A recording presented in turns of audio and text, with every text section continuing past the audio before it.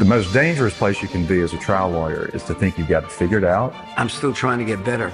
I still have the passion for it. I believe in it. Everyone can learn to do what I do. And yet there's a group here that continues to get extraordinary verdicts. Trial Lawyers University is revolutionizing, educating lawyers to be better trial lawyers. It's been invaluable to me. Trial Lawyers University, where the Titans come to train. Produced and powered by LawPods. So we got Brian Panish here, who was just, I've been in California. I was there for about 10 years, and I only heard about Brian Panish, never got to meet him. Met you occasionally. You don't remember that, though, because it's okay. I'm easy to forget when I was younger. But, Brian, you and I got to know each other a bit during the pandemic, and that was a lot of fun. And you were kind to come on and break down cases with Rex on the Lemming case. Let me ask you, the pandemic for all of us, was a life-altering somewhat event for all of humanity. So what did you decide to do to make it a positive experience for yourself and for PSBR? Well, first of all, I had a lot more time because I wasn't going to trial as much, but I was actually doing multiple trials during the pandemic. I haven't done as many since, but I was doing in the masked up, and you were at one. And then I took the opportunity, not having to be in trial all the time, to really work on my physical conditioning and to make sure that I got in top shape. And it's been a journey, but I'm getting there. And then I used the time to get better, to train the lawyers in my firm, to put on programs, teaching, working with the younger lawyers to try to develop everybody's skills while we had this downtime. It's kind of like getting ready for the season. You work on individual things to get better in the off season. Since there weren't as many trials, there were certainly more opportunities. I also had one case that was actually going to court, and I took probably 75 depositions by Zoom in one case. Each one lasted from 9 in the morning till 6 p.m. That was the limit. And by using Zoom and by using another software that was, what the hell is the name of the software, Ambrose?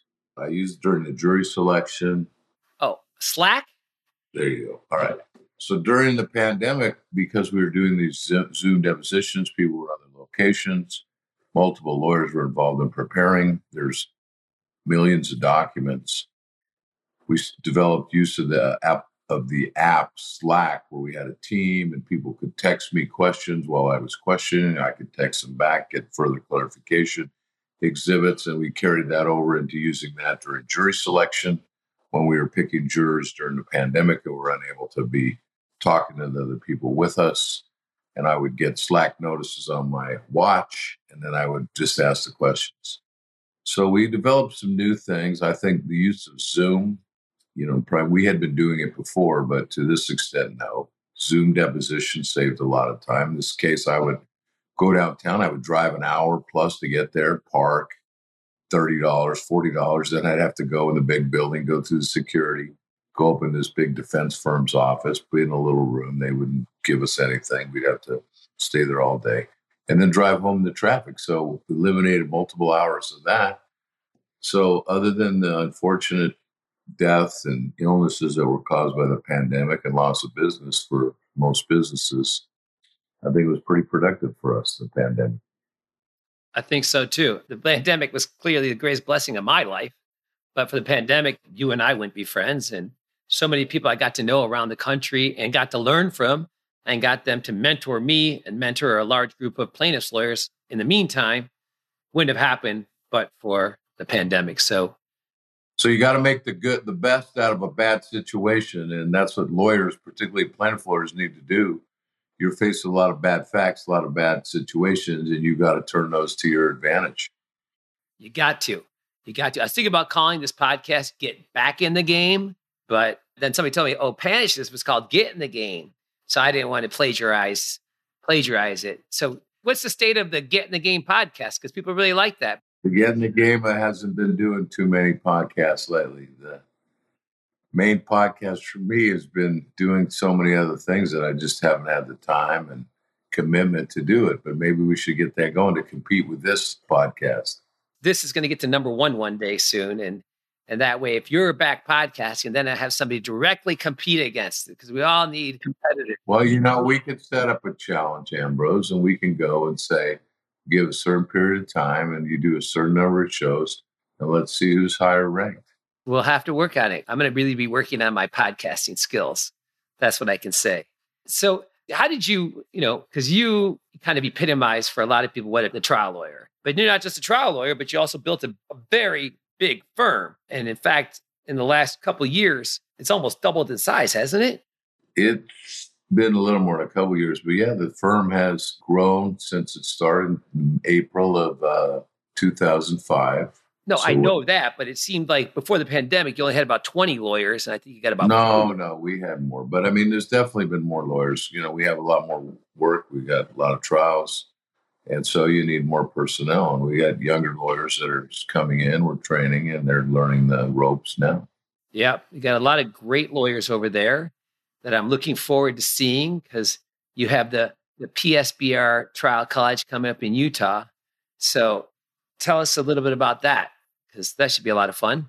Well, it's going to be a plaintiff lawyer only, seminar, networking opportunity, not to the extent of the TLU, but most of these people that are coming, we know them, we do business with them, and we want to share some ideas and different types of cases, how we handle the cases, how we get prepared for trial, some history of what we've done and how you can make changes in the law, and other than just getting a big verdict or big settlement. We're going to talk about networking. We're going to have the Duke basketball coach, Kara Larson, who's awesome, come in there and talk about do hard better. And we're going to have me come up and answer questions. And we're going to have a lot of fun activities. It's going to be a great opportunity to learn, to network, and to have a good time for a few days up in Utah.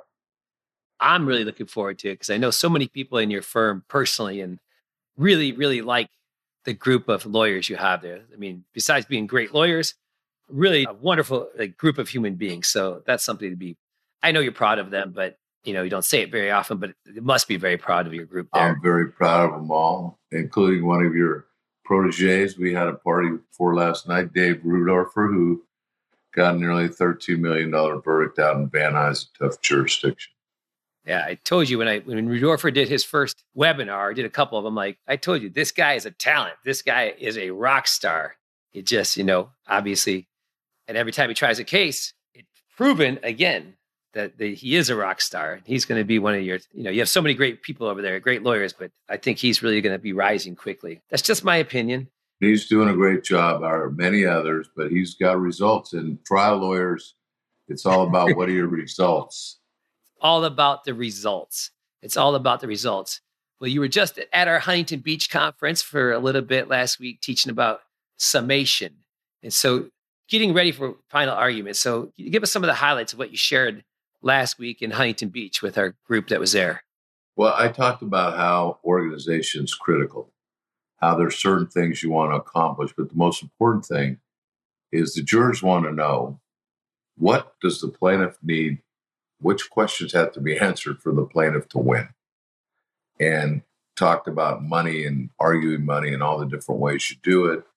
But I talked about developing modules. For example, I start off thanking everyone involved.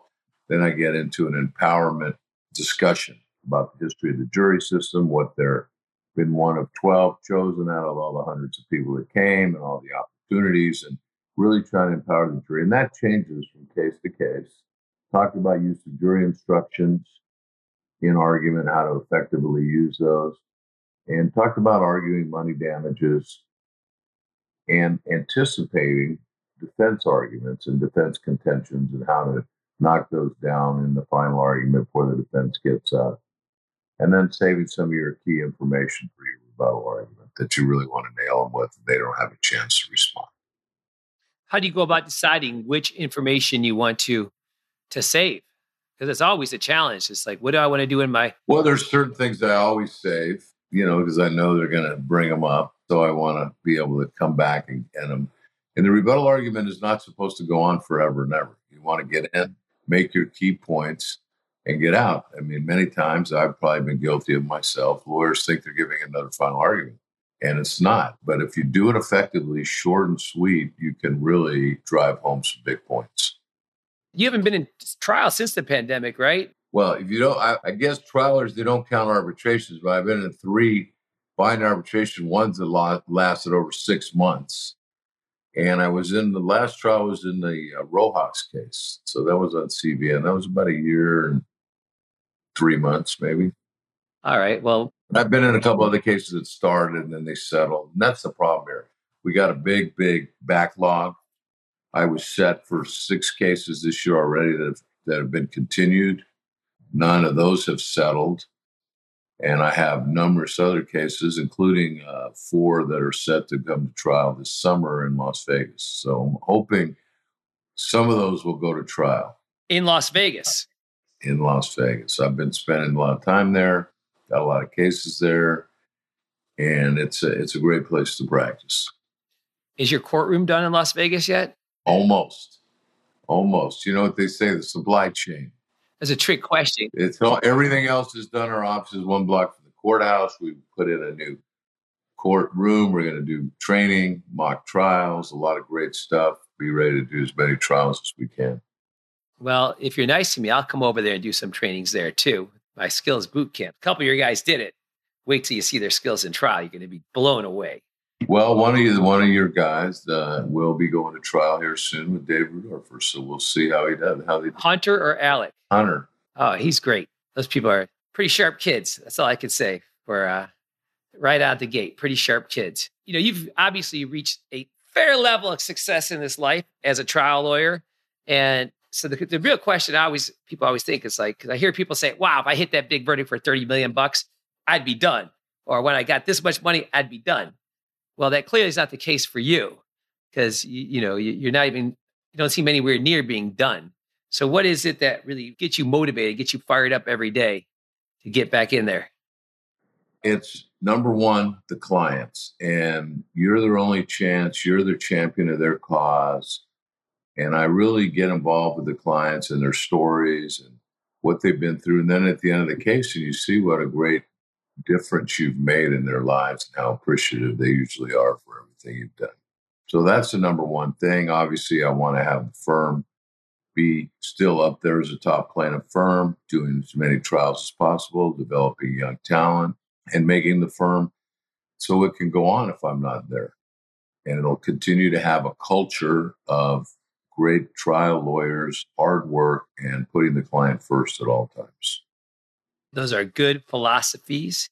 So let me ask you this. What do you think we're all really best at something. I consider that to be our superpower. I know what my superpower is. What would you say your superpower is, Brian Panish? Well, I would say there are things that I've been blessed with. For example, height. I think in a courtroom, being tall doesn't mean if you're shorter, you're not going to be a great trial lawyer. I worked with Bruce Boylett, who was not the tallest guy. He's a great trial lawyer. But it helps, I think. That gives you a presence already. You're a big person. I think a deep voice I was blessed with, which I probably got that from my father, but I didn't smoke all the cigarettes and drink all the alcohol that he did to get that, probably. And I think a great memory, which I think was genetic. And I think the hard work ethic that I learned through athletics, discipline, and accountability have been crucial for me. Is what I would, if you want to call it a superpower, I would just say things that have really helped me be successful in what I'm doing. Things that help you to be successful. I know that, we talk occasionally. And when I remember asking you, what are you best at? What skill are you best at in the courtroom? Do you remember what your answer was? Cross-examination. No, it was all of them. I said, okay, if we got to pick one of them, what would it be? And that's when you said cross-examination. Well, I do believe that you have to be good at everything as a trial lawyer. I mean, you can't say, oh, I hate direct exam. Many people hate direct exam. Direct exam is so important. And if you do it right, it's so effective. So I used to poo-poo that and think, oh, cross-examination, that's where all trials are won. It's a search for the truth. You got to tear them down. That's true, but there's a lot more to it. And you have to be good in all the skills. It's kind of like a baseball player. They say a 5-tool player, you got to be able to run, you got to be able to hit, you got to be able to field, you got to be able to catch, you got to be able to throw. And as a trial lawyer, you got to be good at all these skills. Some you may be better than others, but you want the ones that you're not as good, you want to get better on, and you need to work on it. Jury selection, some people aren't so good at that. They need to work on opening statement. Everyone thinks they're great in cross-examination, but I took a multiple day course in cross-examination, and I learned a lot of things that I didn't know, and I think it helped me crystallize my thinking and my tactics, and I've changed a lot. And I've done that by when I'm doing depositions now, I have the transcript usually in Zoom and I'm looking at my questions and what I say, like people like to say, yes. And but isn't it true? And all those things that you need to lose. And I've learned that and I'm still learning and it's hard and you fall back into these bad habits, but you see the transcript, you kind of train yourself. When you get in trial, hopefully you'll be much better at it. So if somebody wanted to be better at cross-examination in the world, according to Brian Panish, what would you say the top 3 things you need to focus on are? I'll tell you the number one thing, which when I was a young lawyer, my father was a lawyer. He claimed he tried 500 jury trials. He tried a lot of cases. And he was a great cross-examiner because I experienced it every day at the dinner table, every night. And when I was a young lawyer and I was winning some cases, I was pretty full of myself at that time. And I was defending cases. It wasn't that hard. And I said, I really could cross-examine. I'm really good at that. And he says, let me tell you something. When you've taken 1,000 depositions, then you might know something about cross-examination.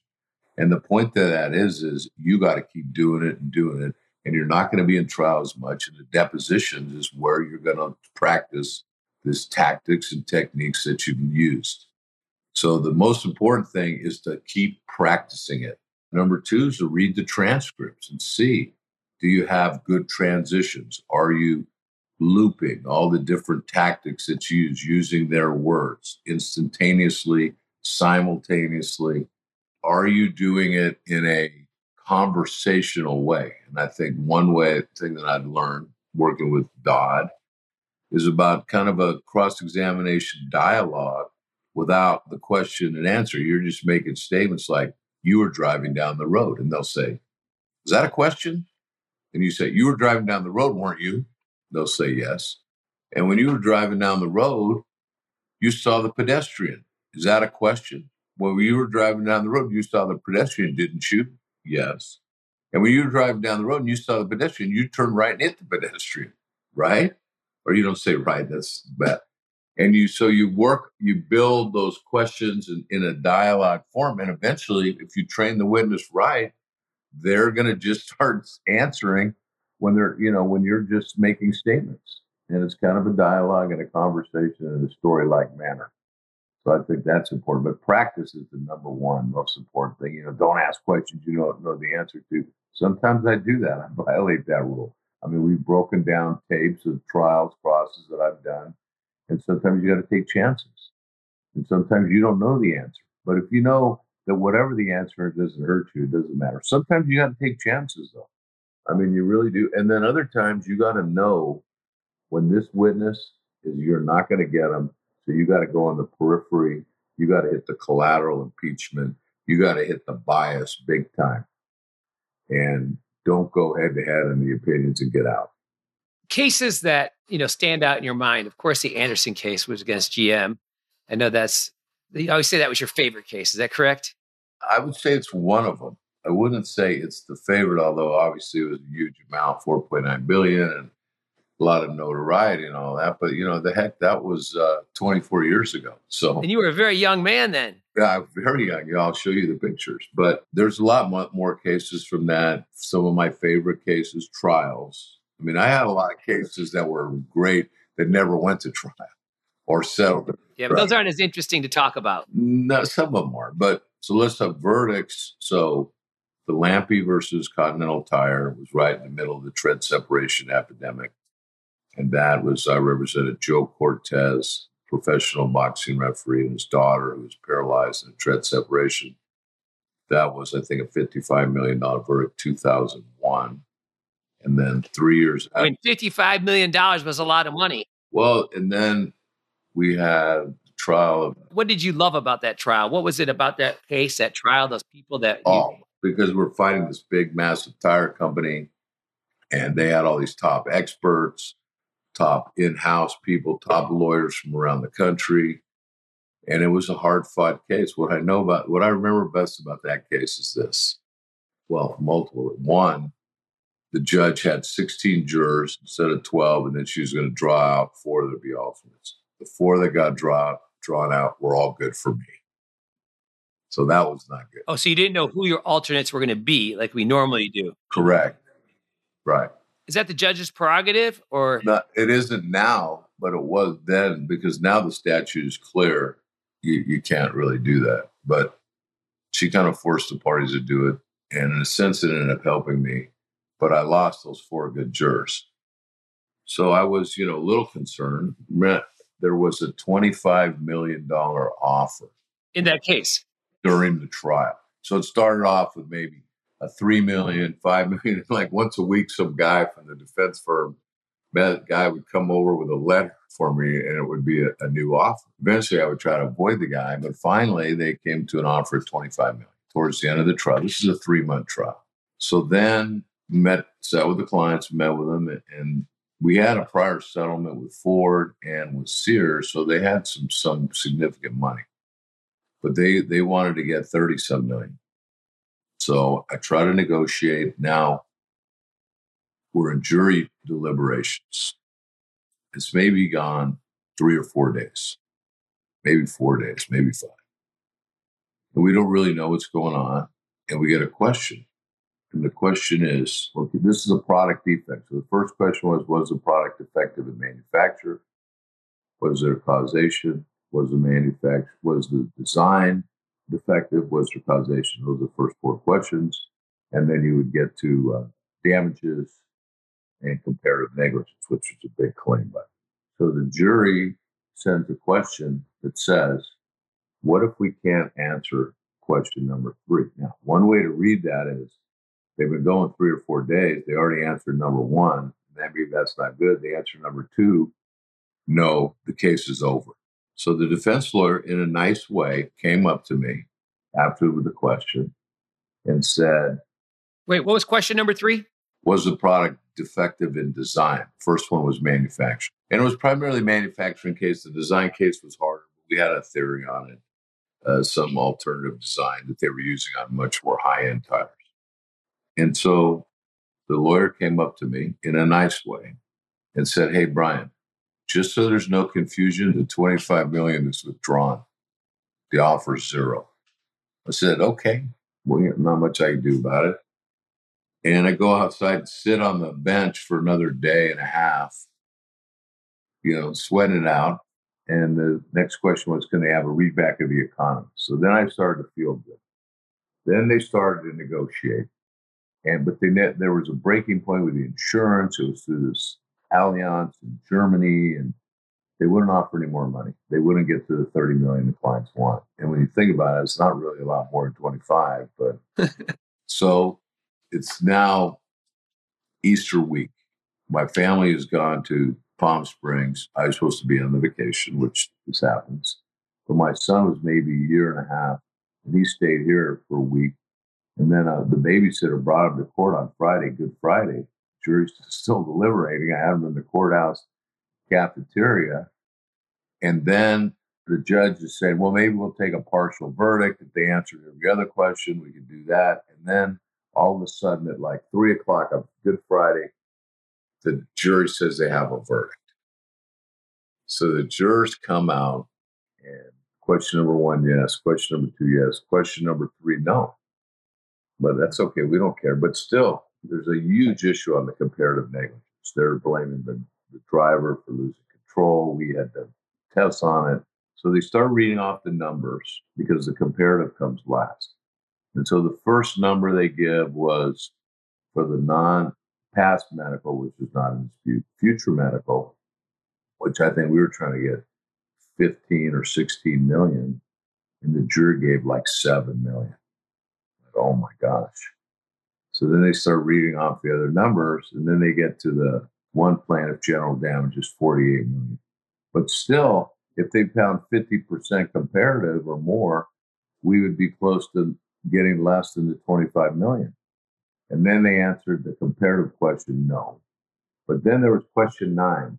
And question 9 was, did they engage in malice, fraud, or oppression? And I thought for sure, I'm going to get 100 million compensatory damage, and I'm going to get 300 million punitive damage, and I'm going to get all the money, and I'm going to retire. But I didn't really want to retire, but I'm going to, we're going to get the money. Well, question 9, I told the jury, if you don't answer question 9, this whole thing's been a waste of time. You know, they gladly pay the money. They're only worried about question 9. Jury answers question 9, no. Keep in mind, it's Easter week. Everyone wants to get out of there. They've been there for 3.5 months. They come out, and these 2 women, they go out in the hallway, and they're like smoking cigarettes. And they say, hey, Panish, we know you're pissed off on that number 9, huh? And they're like, I go, yeah, what the hell's going on? They said, hey, how'd you like the 48 million? I said, well, that's pretty good. But what about number 9? And eventually the case settled, the client was taken care of. But that was a great case. But I would say my favorite case was a case called Cuthbertson versus the Metropolitan Transit Authority. Mr. Cuthbertson was a 46-year-old African-American who was visually impaired and legally blind. He lived with his mother, who was 78. He would use the massive transit, the buses, trains, because that's the only way that a person that is visually impaired can go around transverse Los Angeles County. It's a huge place. I learned in the case that in 1964, when President Johnson signed the Civil Rights Act, part of it was all these ADA requirements for visually impaired and other people with disabilities. So this case, Cameron goes, is all on video, to the train station, the Blue Line, which is a train that goes through the most economically depressed parts of Los Angeles County. Watts, Willowbrook, Compton, Linwood, Inglewood. And he goes to go on the train. This is a above ground train. They also have underground trains here. And he has his cane, and what a visually impaired person looks to is the light coming up. So as he went, he saw the light, he stepped. Well, the problem was these cars were coupled together, but there was no barrier, nothing that would protect someone from falling in. And keep in mind, this is maybe 8 feet below is where the track is. So he falls in, and the train operator, not paying attention, and runs him over, cuts him in half. He dies. We got the videotape. We had all these patents that they'd applied, showing all these other places, and the other trains that they had within the same system that had what they call it the gap, mind the gap. And they had something to protect this. There's patents back to the late 1800s and trains on this. So we go to trial, and the MTA offers $5,000. That's it. We go through the whole trial, and the key to the case, besides showing they were all lying and some bad evidence, is the plaintiff, the mother, was a beautiful woman, 78 years old. She said, my son, because he was blind, had great hearing, but I have bad hearing. So he was my ears, and I was his eyes. And that was kind of the theme of the case. The jury on the $5,000 offer gave $17 million, 12-0, after a long, hard-fought case. So I think that might be my favorite case of all time because of the challenges, because of what it did to make changes for the train system, and for that MTA to have no respect for these people and to say the value of your son's life is $5,000 and not willing to even budge 1 inch. I think that was very satisfying to take care of Miss Cuthbertson and let her be vindicated and learn that her son's death should not have occurred. And you said they made changes. So they made changes because from my memory, because we talked about this before and actually wrote about this in a book that we're still waiting to be published, was that in the poor parts of town, they didn't have these safety protocols, but in the wealthier parts in town, they did. That's true. Well, that was the first train put in, so they didn't have, but then they started putting the Pasadena train and these other trains. That was called the Blue Line. Then they have the Gold Line, the Red Line, the Purple Line, all those had barriers minding the gap and not making such a dangerous situation. So that was probably, I mean, there's so many other ones that I could talk about. Everyone was fun. When you win, it's always fun. When you lose, it's tough. Right. What was the last case you lost? That Michael Jackson case? Actually, I lost another case after that, but I haven't lost a case. I think it was like 1988 to 2009. So what was that, like 21, 22 years, something like that. Had a couple hung juries. Vioxx case had a hung jury. Then I lost the Michael Jackson case. What year was that? I don't know. You'd have to look that up. Anyways, I was just curious. I think it was at least the years. It's after 2010. Because I think I just got to California after that sometime. So anyway, so I guess it was past 2010. So I'm looking it up right now. The exact details are not that important, Mr. Panish. The dates, just generalities are fine. I think it was maybe 20 some years I lost. So then I go in the next case. I'm trying to get wrongful death. A woman steps off a curb, gets hit by a bus. Disputed. I didn't have the greatest jury. I didn't like the way it was ending up. And I was lucky to get a high-low agreement. Lucky. And we lost the case, but the client's got like $4 million. But that was a hard case. But then I haven't lost any since then. Thank goodness, because I know losing is not fun. No, it's not, but it is reality. If you're going to be trying cases, it's reality. People, you're going to lose cases. No case is unlosable. It just happens. I see it happen many, many times. Usually, the cases you lose are not the greatest cases. But I've seen great cases be lost too. I would say the cases that I've lost, they were pretty hard cases. And I thought maybe I won in the courtroom, but I didn't win in the verdict. So you learn from losses somewhat. People say, I learned so much more from my losses than my wins. I don't necessarily believe that. I think you learn things, maybe mistakes you might have made. And usually the mistake you made was taking the case in the beginning. Case selection. Critical for a plaintiff lawyer. I think that probably is the biggest lesson you learn, or along the way that the case could have been resolved or something could have happened differently. Sometimes you take the case and they're never going to pay. The Michael Jackson case, they made it clear they're not going to pay one dime. Cases, Vioxx case, they're not paying one dime. So I've been in those kind of cases too. There's no pressure. I mean, you win, you lose. They didn't offer anything. What are you going to do other than you lost a bunch of money, your client didn't get anything, and you spent a lot of time, and maybe it was a case you shouldn't have taken. But some of those cases I lost, I didn't take them in. So I don't really feel fully. Well, the first few that I lost as a plaintiff lawyer, none of those I took in. Why do you think you lost the Michael Jackson case? Because I know that's probably your most famous loss. He's the most famous. Well, it was a bad jury. Number one, the jury. The jury was bad. There were people there that just shouldn't have been on the jury. We had a bad draw. This is the best we could do. Number two, I think the court let a lot of evidence in that really had no relevance in a wrongful death case. I think the other side was over to just, with 100 lawyers on the case to just overwhelm. And I think it was a hard case too.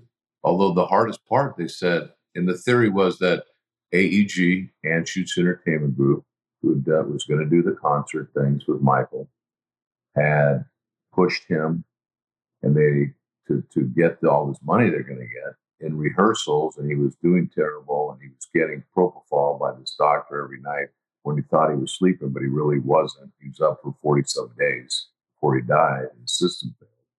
Because propofol, you don't sleep. And I think the main theory was that AEG had hired the doctor and that he was their agent. So the jury found, they said, we'll never find that that AEG hired the doctor, but they found that they did hire the doctor. But then the judge ruled there could be no course and scope because it's a doctor, which we didn't agree with, but we lost on that.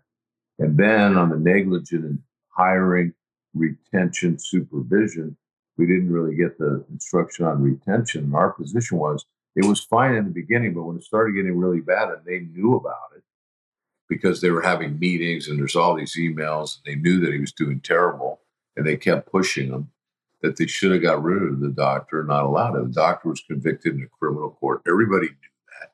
Everybody knew Michael Jackson. So we lost.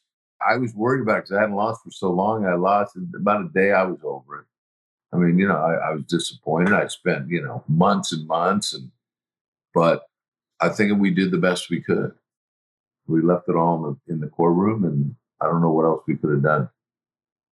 Well, that's the key thing is as long as we did our best in the trial, because anybody's tried cases lost and knows the horrible feeling. I mean, as a criminal defense lawyer, losing a case is just the worst thing in the world for somebody who believes innocent and watching them being carted off to jail and knowing that likely they're supposed to spend the next 10 or 20 years locked up because you simply were not good enough. Because if they were innocent, they should have been found not guilty. But it doesn't always work that way. No. Or the whole judicial system is not always, predictable.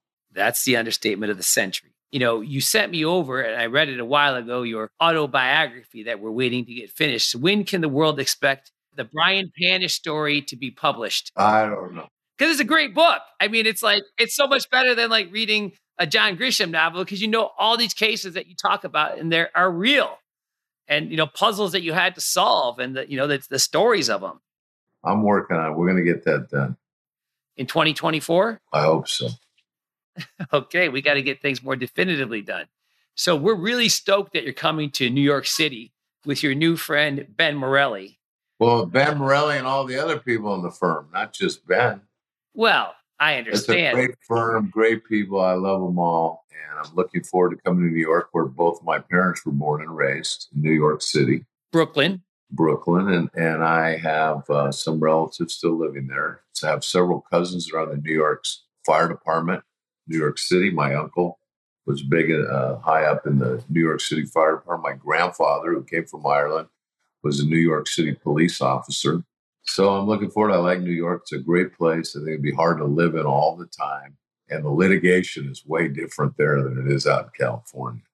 And so what are you going to be teaching there? I know I asked this earlier, you yelled at me. So, well, I'm going to talk about... What do you think you want to teach there?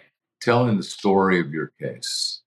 Talk about how do you convey this case. And it may not be a big case in terms of it's not a person of notoriety. It's just a regular person who's doing the thing, has their life, and it's been upended by some incident. How do you convey that to people to turn that into money and compensation for your client? So I'll talk about that and whatever else you think I should talk about, Ambrose. Thank you. Oh, I'm really excited because I'm still working on convincing Mr. Panish here to do a one-day masterclass on trial for a small group of people. That'd be such a cool experience for those people. Doing your, whatever it is, putting together your opening statement, putting together your cross of an expert, whatever it is to teach one skill to a small group of people and let them actually practice. But we're going to keep working on this with Brian, but we're getting in there. It's always, I have to plant these seeds. They take a couple of years, just like the whole, I told you 3 years ago. I taught high school, so I've taught long ago. You taught high school? I did. When I was coaching high school football, when I graduated from college and before I went to law school. Wow. How long did you teach for? 2 years. 1 year I was just a substitute. That was something. Being a substitute teacher, imagine without in high school. Oh my gosh. I'd sit there and read the newspaper and stop fights. That sounds like a lot of fun. I think though, about teaching and speaking, I really think that is one of the, things that lawyers do kind of a volunteer sort of way, but really helps their trial lawyering because, as a trial lawyer, you're basically a teacher to a group of 12 or however many people are there. And when you're presenting at a conference, you're teaching a particular skill and you have to be mindful of your audience, connect with them, constantly be trying to read them to make sure they're getting what you're delivering. So do you think by teaching a lot, speaking a lot, that really, helps with the courtroom stuff? Well, I think you're in the business of persuasion and communication. And by the more you practice those skills, communicating, and as you would say, using hand gestures, body positioning, negatives. One of these days, I'm going to learn all that. But yeah, I think it makes a big difference. Raul Ravapudi in our firm who's great trial lawyer, partners, won many 8-figure verdicts, has been teaching at Loyola Law School, I'm going to say, more than 10 years. And I think it's dramatically helped him improve his abilities. And I really see it in him. And he's been a lot of practice and teaching that class religiously for years. Trial ad, now he's teaching a voir dire class. He is. I'm trying to get him and Sonia to come out and teach a 2-day voir dire class in New York City. He teaches the class all semester. Well, then it should be easy to do in New York. He's all primed for it. So I got to do a lot of convincing around here. Well, the jury selection is different in all these different parts of the country, too. Well, that's true, too. But we got to teach general concepts and principles will all stay the same. Framing your issues, the rapport building. You got to do all that no matter where you're at, right? Yes. All right. Well, let's see. You know what, Mr. Panish? I think this is about it. It's been great. Let me ask you this, Mr. Panish. So, like today and every day, what are you doing? What are you working on getting better on today? Today, Friday? Friday. What are you getting better at today? Today, I woke up at like 5:15, and I was reviewing a couple cases. Then I worked out for about an hour and 40 minutes. Then I was reviewing more information. I'm working on a case that has a big issue that I have to deal with. And then later today, I got to go to the dentist. That's always fun. Yeah, then I'm going to go back to the office and work on, but although today's a holiday weekend, so people will probably be leaving early. I'll be there in the end, but people will be leaving early to go home and enjoy the weekend, which, that's okay certain times. I would hope so. So I'm working on everything. I'm working on getting better all the time, every day, working on getting better in some aspect of my life. That's important. Always got to be getting better. And I'm looking forward to the Get in the Game podcast coming back because I was never a guest on it. I hear all these people. I'm like, how come Panish never asked me to be a guest? I didn't know you then. I know. Do you think you're going to bring it back?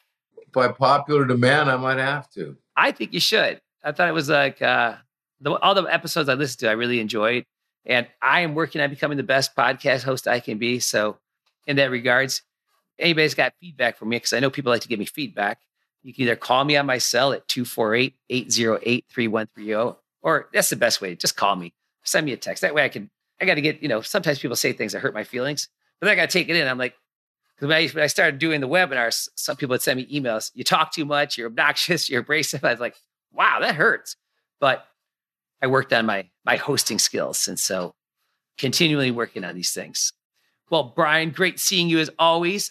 I, miss me living in LA, so I could run into you more frequently, stop by your office and visit you, but I'll be back to visit sometime soon. Okay, well, my pleasure. When you're in Vegas, let me know. I'll be there tomorrow. Because I'm almost done with my remodeling project here.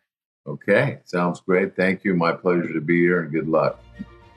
Join us September 20th to 23rd in New York City for TLU Live. We're going to have some of the greatest trial lawyers in the country coming, from Brian Panish, Ben Morelli, Judy Livingston, Joe Freed, Zoe Littlepage, Rex Paris, and the list goes on and on. And not only will we have 4 lecture tracks, but we're going to have 7 workshop tracks where you can work on and hone a specific skill in a small group taught by a great trial lawyer. The website is tlunyc.com. Ready to train with the Titans and set records with your verdicts? Register for our live conferences and boot camps at triallawyersuniversity.com. Start getting your reps in before the big event by going to tluondemand.com to gain instant access to live lectures, case analysis, and skills training videos from the trial lawyer champions you love and respect, as well as pleadings, transcripts, PowerPoints, and notes for a roadmap to victory. Join the group that continues to get extraordinary results. Trial Lawyers University. Produced and powered by LawPods.